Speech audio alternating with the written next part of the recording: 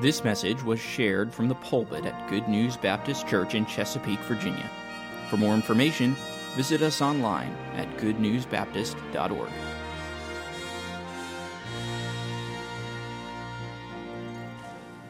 Please take your Bibles and let's turn to Matthew's Gospel, the 5th chapter. We're going to continue to move forward in this sermon that the Lord delivered on the side of a mountain. A sermon that really sets the tone for what the King expects from kingdom citizens.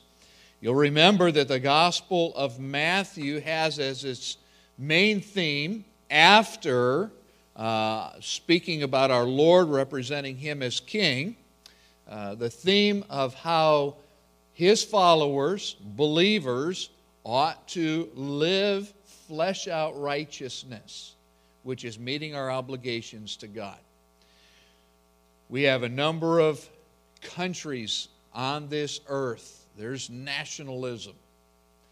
All of those countries have their own flag. They have citizenship. Most of them guard their borders. And yet, we're not a part of any of those. Though we have our citizenship here, most of us as Americans, praise God for America, everything on this earth is temporary. There's only one eternal kingdom. And King Jesus reigns over that kingdom. So how should we be, how should we live as citizens of heaven? Well, we're going to look at another answer to that as we work through this 5th chapter, where the Lord singles out 6 specific laws. And He says, you've read this from the law.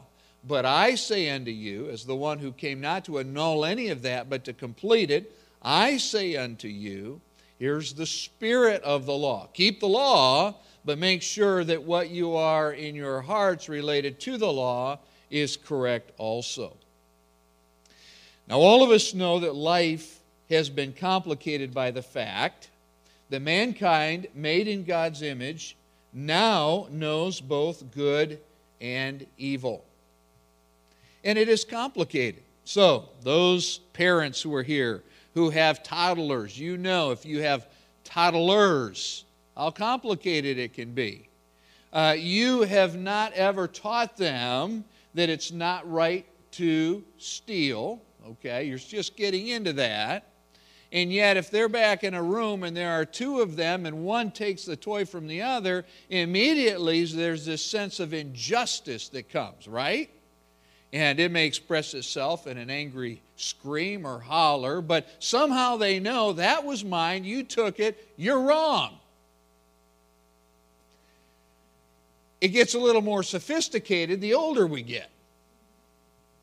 But we have this sense of justice. But we also know good and evil. As a result, our innate sense of justice will seek revenge whether our cause is truly just or not. When vengeance is fueled by sinful wrath, the possibilities for harm are unlimited.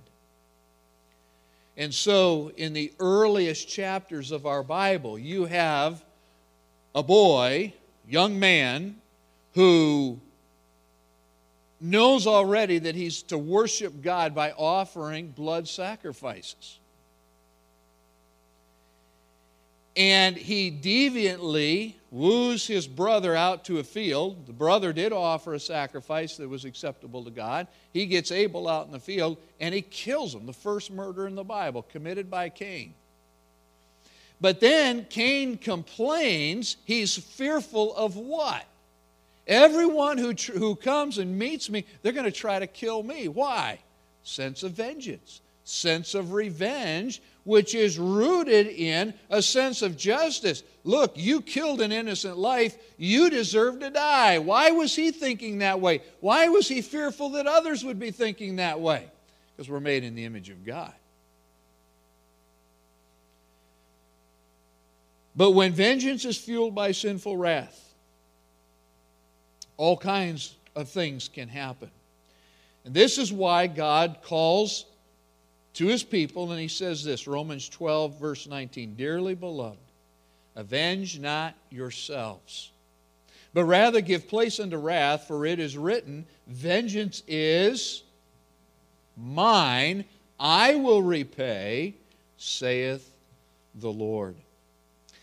Now, in the Sermon on the Mount, Jesus teaches specifically about the matter of revenge by showing kingdom citizens how their behavior in this area should be different than that of earth's citizens. When it comes to vengeance, when it comes to our responses to wrongs that are done to us, we should be different. Matthew 5, 38 to 42, I believe is the go-to passage. So I'm so glad you're here this morning.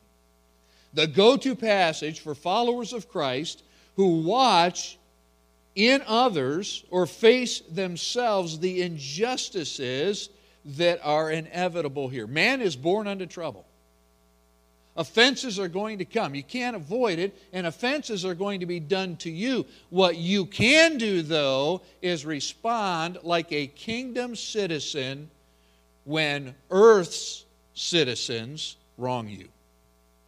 And oh, by the way, there are going to be times, and for me this is even more difficult, when kingdom citizens wrong other kingdom citizens. And you're going to be able to show how to respond rightly, biblically, to that. So I've entitled the message this morning, based on what our Lord teaches, Kingdom Righteousness over Earthly Revenge. Now, lest any of us sit there piously, well, I don't feel that. No, you do feel that. I know you do. What we think, what we're tempted to think, is what William Shakespeare said, revenge is hammering in my head. We want to take up our cause. We want to take up a weapon. We want to give place to wrath, and it'll just bang around in our head until justice, we think, is done. All right, so Jesus begins by reminding His listeners about the standard for vengeance. Look at verse 38, Matthew 5. Here's the standard for vengeance. Ye have heard that it hath been said. And we already know from the other times that the Lord has used that expression, those holy men of God in the past, Moses, prophets, others, who spake the very words of God that we have in Scripture. All right? Ye have heard that it was said, an eye for an eye and a tooth for a tooth. Now, does the Bible really say that? Well, yes, it does. Jesus said it did, and let's look at the passages that teach that. Exodus 21, 24, and 25. Eye for eye, tooth for tooth, hand for hand, foot for foot. Burning for burning, wound for wound, stripe for stripe. Leviticus 24, 19 and 20. And if a man cause a blemish, that literally means a disfigurement in his neighbor, as he hath done, so shall it be done to him. Breach for breach. What's that mean? Fracture for fracture. You break his arm, somebody ought to break your arm. If you meant to do it in a malicious way. And then he goes on, eye for eye, tooth for tooth. Listen to Deuteronomy 19:21. And thine eye shall not pity, but life shall go for life, eye for eye, tooth for tooth, hand for hand, foot for foot. Now once again, that's strong. Yeah, unless a drunk driver hits somebody in your family and they're maimed. Well, I just don't feel that way. Oh, stop it. Sure you do. There's a sense of justice that rises up. That was wrong.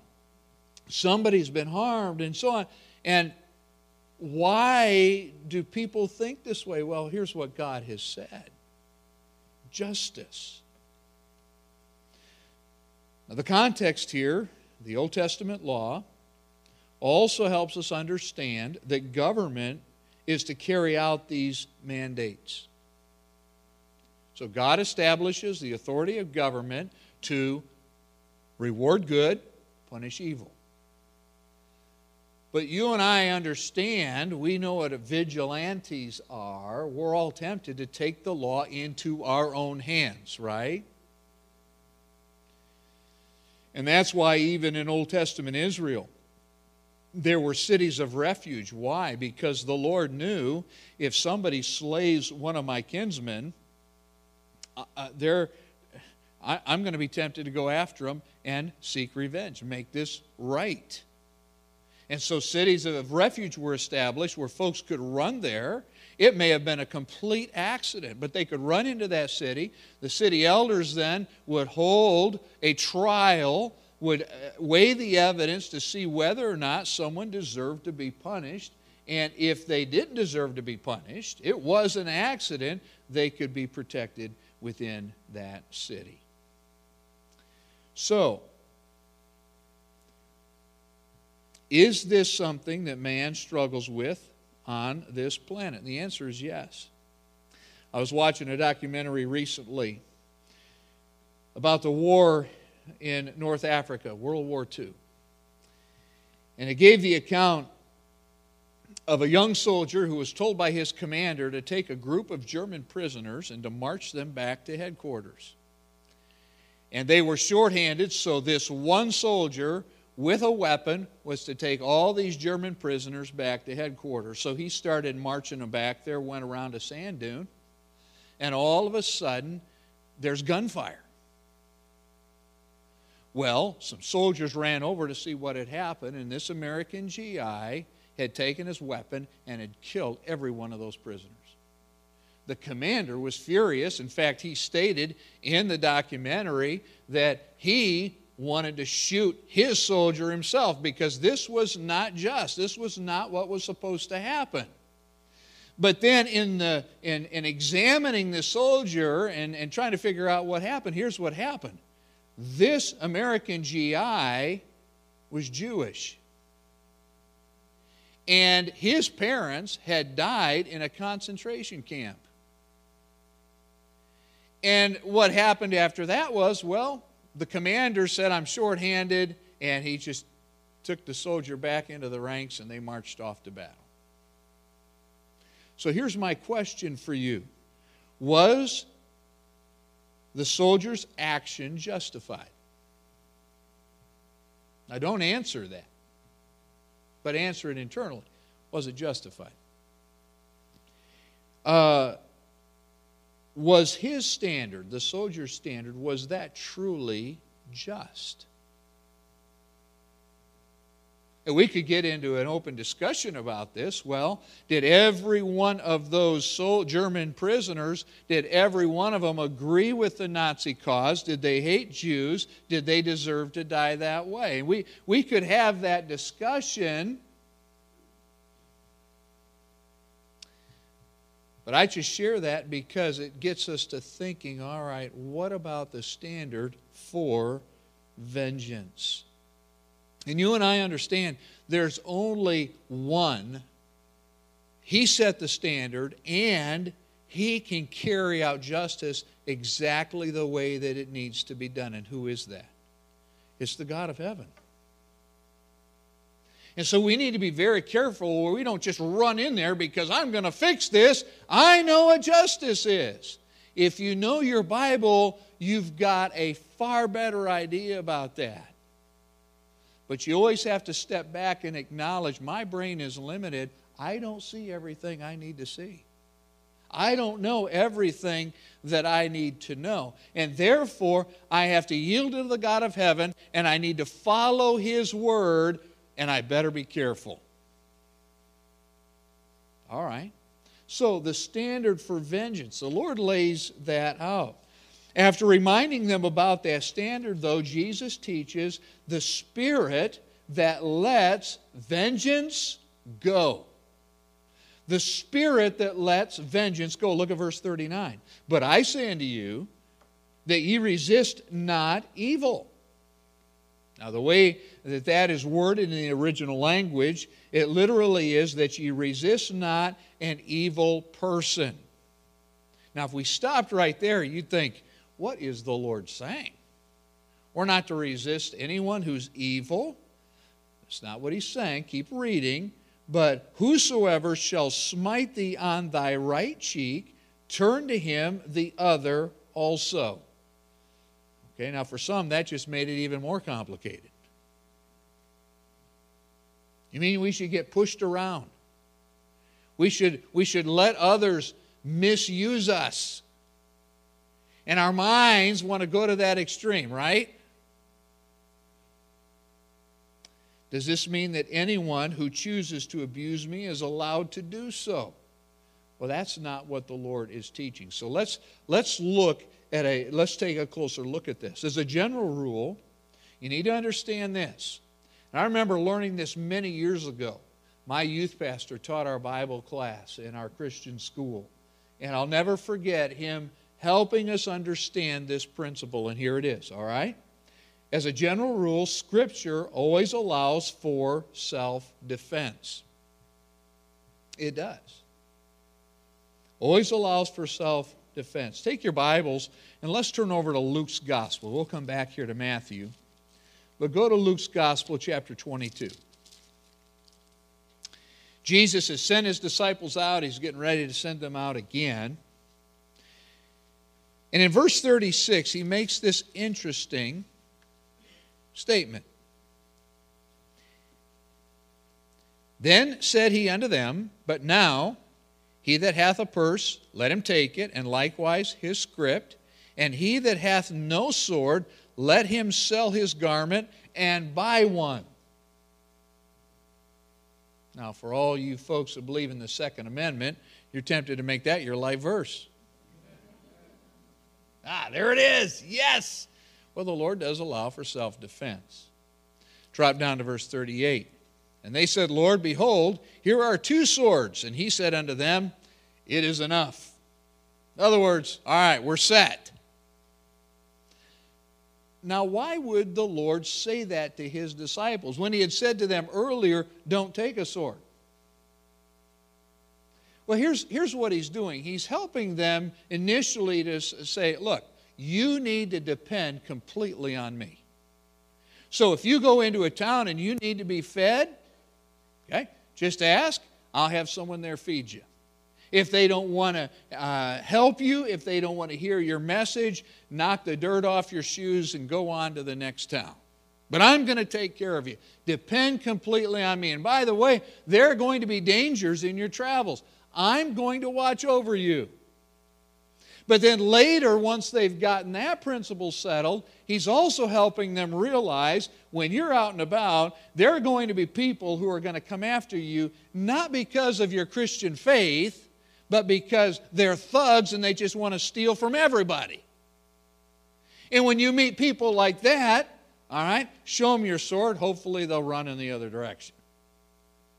But you do have the right to protect yourself and what I have given to you. Where the line is drawn is when they're coming after you and there's persecution because you're a citizen of my kingdom. And when that happens, really the rules are going to change. Now, let's read on here. Let's look at this more carefully. The context here addresses this primary issue: vengeance. It's one thing in the middle of the night, someone tries to break into your home, they seek to harm your family, take your things. Defend yourself. Okay? Defend yourself. But where there is vengeance, okay, that's what the Lord is addressing. Kingdom citizens are not given to vengeance. The Scripture appeals to 3 great helps to turn away vengeance. And now they're right here in the text. So here's what will help your spirit when it comes to vengeance. First of all, let your spirit be governed by godly wisdom. Let your spirit be governed by godly wisdom. Now, why is that important? Listen to Proverbs 20, verse 22. Say not thou, I will recompense evil, but wait on the Lord, and he shall save thee. Proverbs 24, 28, 29. Do not be a witness against your neighbor without cause, for would you deceive with your lips? Say not, I will do so to him as he hath done to me. I will render to the man according to his work. Godly wisdom says, don't seek vengeance. And by the way, there are other ways that God says you can pursue justice, and that's why we have government, that's why we have these other avenues. But Christians, stop. Who are you supposed to take that problem to first? God. Well, I'm going to fix this, and I'm going to get these people to help me fix it. How about if you let God fix it? That's what the teaching is. Now, why do we need to let godly wisdom govern our spirit? Simply this, because you can get it wrong. Have you ever perceived something and you thought, this is wrong, and here's how I need to fix this, and when you got involved, because you didn't know the whole matter, you discovered it wasn't how I perceived it at all? We all can make that mistake. So we need godly wisdom. We need to search it out. A wise man does that. He gets the whole picture. He finds out what really happened. In the mouth of 2 or 3 witnesses, every word is established. Because we can get it wrong. Here's something else that will help govern your spirit when it comes to vengeance. Let your spirit be governed by Jesus' example. Now, why? Because he got it right. He got it right every time. Listen to Isaiah 50 and verse 6. I gave my back to the smiters and my cheeks to them that plucked off the hair.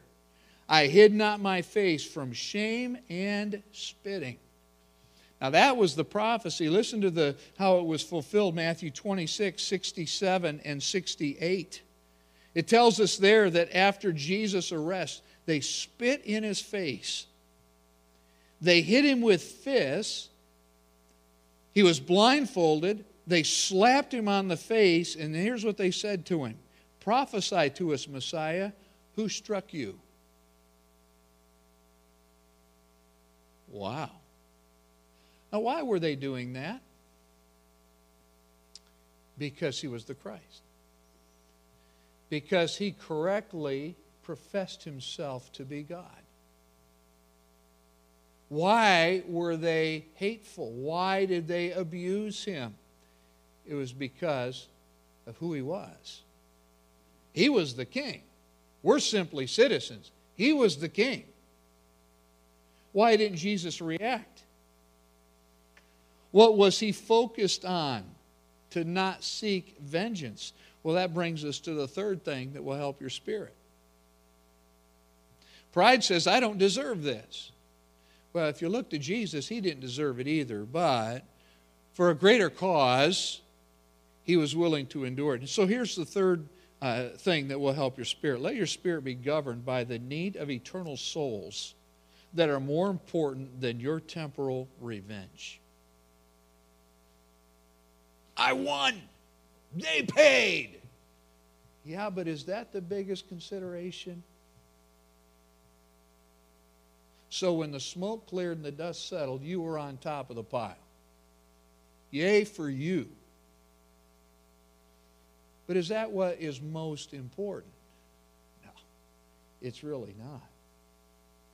Why do we need to let our spirit be governed by the need of eternal souls? Because we need to get it right. Eternity is in the balance for people. Romans 12:17, recompense to no man evil for evil. Provide. Now what is he talking about there? Provide has the idea, provide for right thinking before you respond. What should we be thinking correctly about this situation before we let emotion and action take over? Well, provide for right thinking beforehand about things honest, things that are honorable in the sight of all men. Listen to Romans 12, verse 19. Dearly beloved, avenge not yourselves, but rather give place unto wrath, for it is written, vengeance is mine, I will repay, saith the Lord.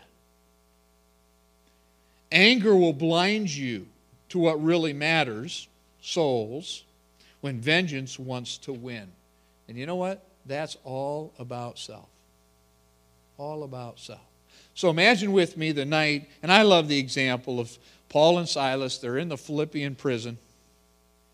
They're in stocks, and I studied this one time. Let me have you experience a little of what Paul and Silas went through. And they've been able to make discoveries over there and see how the Romans would do this. After their backs were beaten bloody, all right, take a stack of hymnals or books at home and sit on the floor, raise your feet about 6 to 8 inches. And then just bend over and try to grab your toes and stay that way for a while. Say, Pastor, I'd rather not. I'd have to call 911 to get me off the floor. Okay, I understand. All right. But they had bloody backs. That's how they are. And Silas turns to Paul and he says this. You know, we've met a lot of Roman jailers. That guy's a jerk. I mean, who does he think he is? Beating us. And oh, by the way, Paul, you going to remind him you're a Roman? Vengeance. No, what are they doing in there?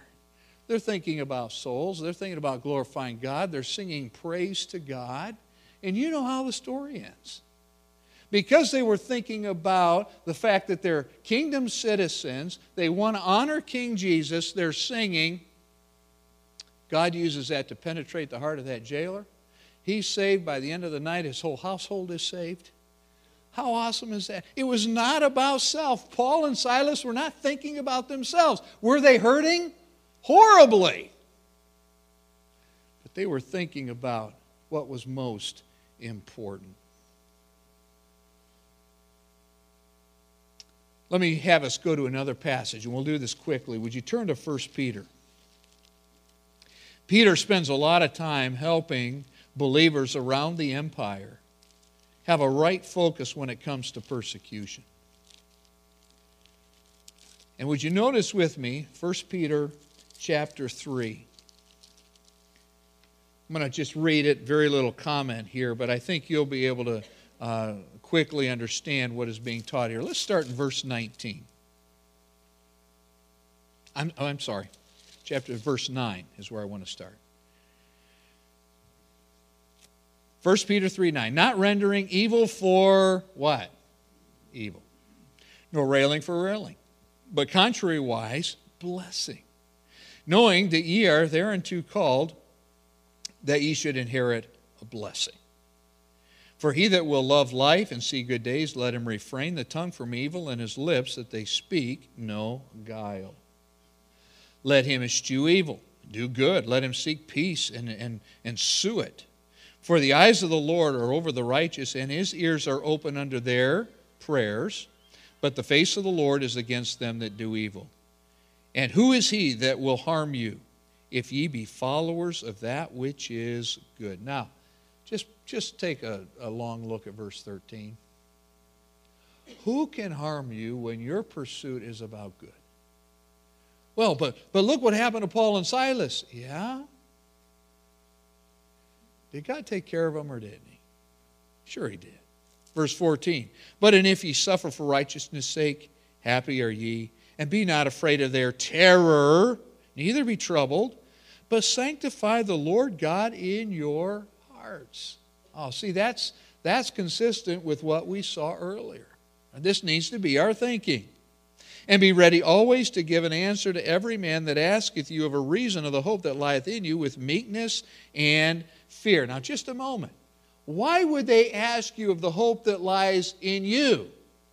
Because when it comes to wrath and vengeance, you don't respond like they do. And they want to know, what's up with you? Why are you like this? Oh, I am so glad you asked. Now, go to verse 40. Just jump down to the end of the chapter.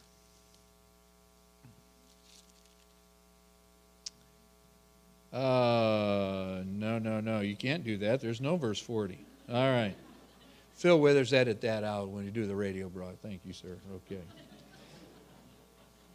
The application for this text is actually found back in Matthew 5. Let's go there. All right. Matthew 5, verses 40 to 42. I got ahead of myself. Forgive me. So Jesus reminds his listeners about the standard for vengeance as declared in his law. He explains the spirit that his followers should have to resist vengeance.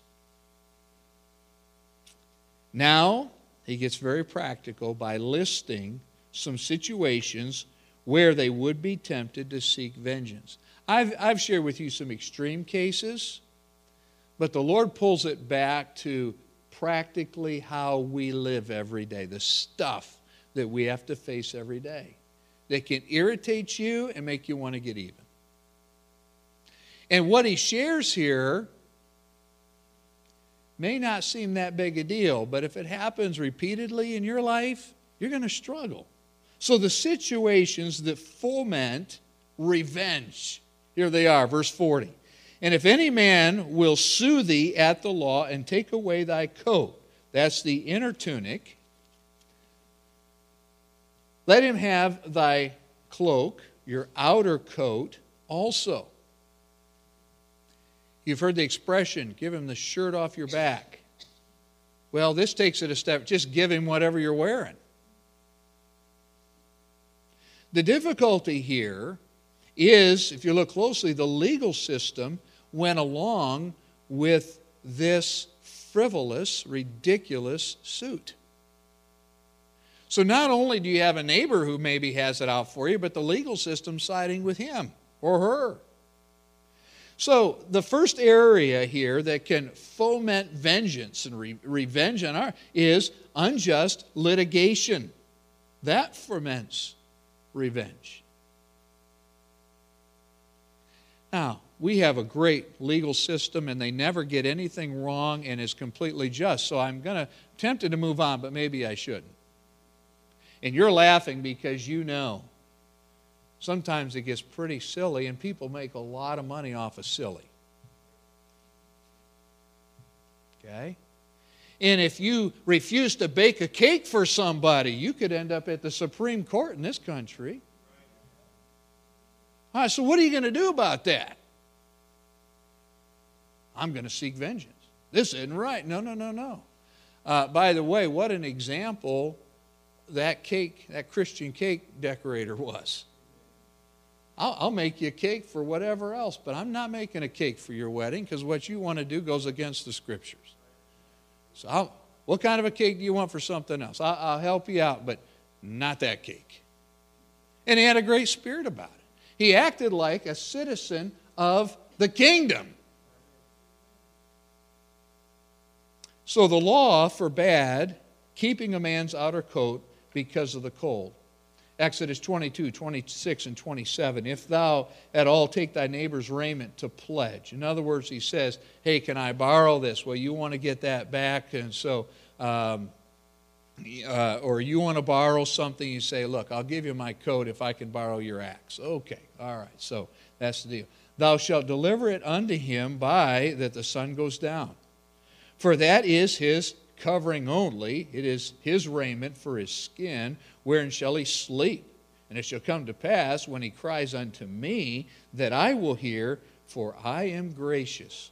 What is the Lord saying there? Just in a gracious way, saying, vengeance is mine. Make sure you give him his coat back. It gets cold. Okay? Now, in the face of unjust litigation, can you give the matter to the judge of the whole earth who sees and will do justly? And can you do it with a Christ-honoring spirit? Our minds want to go to all the specific ways that this needs to be applied. We don't have time for that. And by the way, the Holy Spirit will help you apply it when you face that thing. But for the sake of Christ's kingdom and lost souls, are you willing to give a little extra to show that you care for them but are not like them? I've shared the illustration before. A pastor that I served under a number of years ago, he had a godly grandmother, and she had a neighbor who hated her. Now, ladies, imagine this. Every time she planted flowers, the neighbor at night would come over and pull them out. All right, we can do with a neighbor like that. Well, I'm thinking about the pellet gun right now. No, don't think about the pellet gun right now. You know what she did? She'd make her one of her best pies every time. And eventually, the neighbor surrendered and got saved. Okay, well, it's not fair. I'll just keep trying to plant flowers, and I'm going to bake pies too. Ah, there's citizen of the kingdom. So, unjust litigation ferments revenge. And you know what? I couldn't stop in time, and I bumped into their bumper. And you would have thought that I ran them off a cliff. And now we're in court. And they want to get all this money. Okay, come on. So what do I do with that? Well, I go to court. I'm going to seek justice. But you know what? I'm not going to hate them. I'm going to let them know I'm praying for them. I might even just ask the Lord to help me think of some special ways that I can be a blessing to them. Here's another one that the Lord brings up. Not only unjust litigation can stir revenge in us, so can unreasonable demands. Look at verse 41. And whosoever shall compel thee to go a mile, go with him twain. Now, compel thee to go a mile. A Roman mile was 1,000 paces. Okay? So, 1,000 paces. In our measurements today, it's about half a mile. But go with them 2 miles. Go with them another 1,000 paces. So for us, it'd be go a mile out of your way to help them. Now, what is this talking about? In Jesus' day and throughout the empire, the Roman Empire, authorities could press into immediate service a man's horses, his wagons, his ships, the man himself to do a task on behalf of the Romans. You have to help. You don't get any choice about that. And so you'll remember when Jesus was carrying his cross up to Calvary, what happened? He stumbles and he falls, and Simon from Cyrene just happened to be close. And a Roman looked over and said, "You carry that cross." What was Simon's option? Carry the cross. And he helped get the cross to the top of that hill. Quite literally, Simon understood what it means to carry the cross. All right. So, what about that? Unreasonable demands can foment revenge. We need to be ready to submit to unreasonable demands of whatever kind rather than raise quarrels. The Spirit of Christ resists vengeance in the face of unreasonable demands. How do you respond when the boss places demands on you that he doesn't place on others? Don't raise your hand, but have you ever had that happen? I don't think he likes me. He may not like you. What do? Do you respond with a Christ-honoring spirit when you seem to be singled out and unreasonable demands are made of you? What can you do to show everyone watching that you are a citizen of heaven's kingdom? Rather than focusing on the injustice, focus on, all right, here's an opportunity to show everybody that I'm not from here. What are you going to do? What an opportunity. But would you agree with me in the Lord that unreasonable demands foment revenge? This isn't right. I need to make this right. Where's the HR office? Well, by the way, that's human resources in case I lost some of you on that. All right. And I'm not saying you can't appeal, but you know what? Just step back and ask the Lord, what is really important here, and how can I be a testimony for you? Okay? Well, I think this boss has it out for me. Bake him a pie. No, guys, have your wife bake the pie. All right, that might not help your cause. But Lord, how can I be a blessing? How can I be a help? How can I show love to this person in the face of their bitterness or whatever their issue is? Here's the third area. Along with unjust litigation, unreasonable demands, Jesus reveals this area, unsolicited and inconvenient requests. Those can foment revenge. Look at verse 42. Give to him that asketh thee. Be in the habit of giving to those who express need. All right, so let's pause for a moment. Ladies, do you have one of those neighbors who don't get what they need at the grocery store? Okay? You are her supply for sugar, eggs, butter, laundry detergent. I don't know. But, I forgot to get it again this week. Now, you wouldn't do that. Oh, bless your heart. You know that's Southern for you're a knucklehead, right? Okay. All right. Bless your heart. Okay?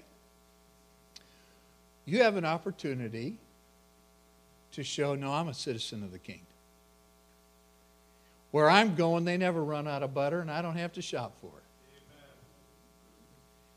And everything I have, King Jesus gave me anyway. Let's go see what's in the pantry. And you can love them to Jesus. Say, that's weird. No, the way you want to live is dangerous. What kinds of emotions are stirred in you when you face unsolicited, inconvenient requests? We do not violate Scripture to fulfill what Jesus is teaching here. For example, we are warned against giving to those who won't work. If your neighbor won't work and constantly wants your food, well, that's a problem. You know, we get those requests at the church too. Folks will show up here and they'll have tobacco and alcohol in their breath. They can afford that, but then they can't feed themselves. Well, so you need God's wisdom at those times. But overall, what matters? That individual soul. So we've done this here. We'll take them out and take them to get a bite to eat. And many times they'll decline that. They don't want that. Sometimes they'll take advantage of it, and so you can sit across the table and share Christ with them while you give them a meal.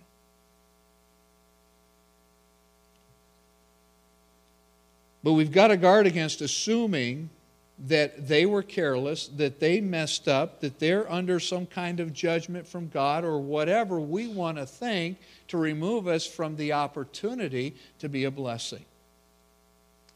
What about those who are always wanting to borrow from you? Well, verse 42 addresses that as well. And from him that would borrow of thee, that simple borrowing, turn not thou away. This unfeeling refusal. No, can't have that. You broke the last tool I gave you. Well, maybe they did. But don't refuse. The Spirit of Christ resists vengeance in the face of inconvenient and unsolicited requests. Instead, kingdom citizens recognize that all that we have was lent to us by the Lord, and we can lend those things to others as a testimony to our great King. So let's close. Jesus is not asking kingdom citizens to do anything that he did not fulfill by his coming to earth. In fact, would you agree with me? Jesus faced this stuff every day. He'd heal lepers, and they all came back and just thanked him and thanked him. No, out of 10, 1 came back. And how often the Lord would do things, and at the most inconvenient times, people would show up and want things. How do we know it was inconvenient? Because it's driving the disciples crazy. That's why their reactions we would see those reactions from time to time. And what would the Lord say? Something important has to happen here. And he would minister to them. Unjust litigation, unreasonable demands, inconvenient, unsolicited requests marked each day of Jesus' earthly ministry. Ultimately, mercy prevailed over the injustice that was the cross. You talk about wrong litigation. And yet, when he went to the cross, he willingly laid down and he gave his life. And you and I are the recipients of that. And by the way, he didn't die for his sin. He died for mine. He died for yours. These little injustices that happen and these things that can get us so worked up. Think like a citizen of heaven. Could Jesus have gotten revenge? Yeah, the Scripture tells us he could have called 10,000 angels to destroy the world and set him free. But instead, here's what he did. He died alone for you and for me. And so as kingdom citizens, let's be very careful in our reactions, and may God's wisdom, may the example of Christ, may these things govern our hearts. Not my rights, but their soul's needs. And let's be an example of that for the Lord. Father, thank you for the opportunity we have to represent you here. We know that we're going to a city not made with hands, a new Jerusalem where we'll be able to live forever and visit a new earth. Lord, our rest, our peace, our problem-free life is coming. But right now, there are those around us who are in darkness who need to see Jesus. They need to see our love, our compassion, not our reactions. They're used to that. And Lord, it is shameful that sometimes the world responds better than Christians do in some of these ways. Lord, would you control us by your Spirit? And Father, help us not to seek vengeance. But Lord, to give those things to you, we should seek justice in a proper means with the right spirit. But Lord, so many times it's the frivolous things that we get all worked up over. And God, we miss opportunities to minister to others for the sake of the kingdom. So would you help us to surrender our hearts, our attitudes to you. And Lord, help us to shine as your citizens here. We pray these things now in Jesus' name. Toward the hope of our high calling, toward the promise we've received. Thank you for listening. If you have questions about your relationship with God, or you would like to know more about the ministry of Good News Baptist Church, please visit us online at goodnewsbaptist.org or call us at 757-488-3241. We encourage you to share this message with others. We trust your heart was challenged as you listened, and God's Word has had an impact on your life, as together we strive to show forth the path of life. Press on.